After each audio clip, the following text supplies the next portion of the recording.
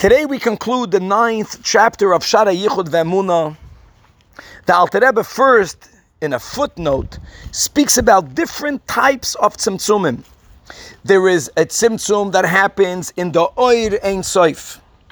There is a tzimtzum that's connected to the mystical world known as Adam Kadmon, the primordial man. Then you have another type of tzimtzum, which is referred to in Kabbalah as the secret of the beard, Soid Hadikna.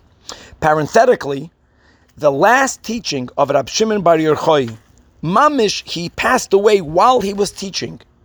That was all about hair, right? The secret of hairs, which is very much connected to what the Alter Rebbe is referring to in the Soid Hadikna.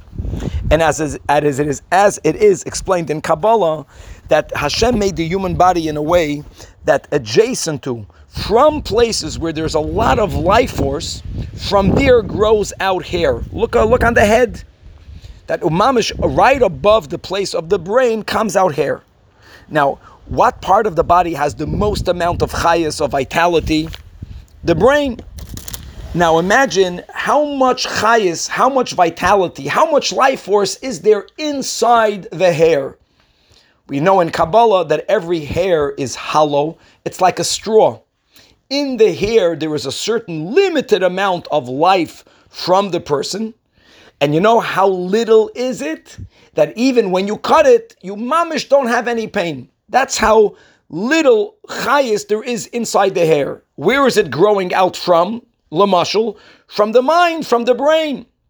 So the difference between the chayis that you have in the brain and the chayis that you have in the hair is the greatest physical contrast of a lot to a little, and from the a lot going into the little, you need to have tzimtzum, this type of tzimtzum known as soy dikna. Point is that there needs to be all different types of tzimtzumim for the infinite light of Hashem to be able to be enclosed in the 10 spheres of Atzilus. And as we have been learning, in order to say, to refer to God as the knower, etc., we are referring to the Kalim of Atzilus. These are all mystical words, but the point of today's Shir Tanya is to underline that the infinite light of Hashem that is beyond any definition. And this same light, after it underwent all these types of tzimtzumim, and yes, now it is enclosed in the 10 spheres of Atzilus, and you would argue, well, this is one level of godliness, the highest level, and this is, so to say, the lowest level. Says the Alter Rebbe that they merge and they become mamish one.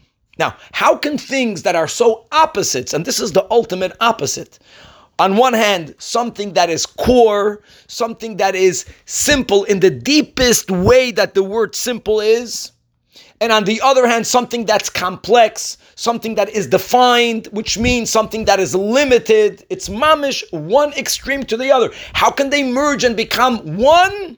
Ultimately, the Alter Rebbe says it's not possible for the human mind to comprehend that, but for that we have faith.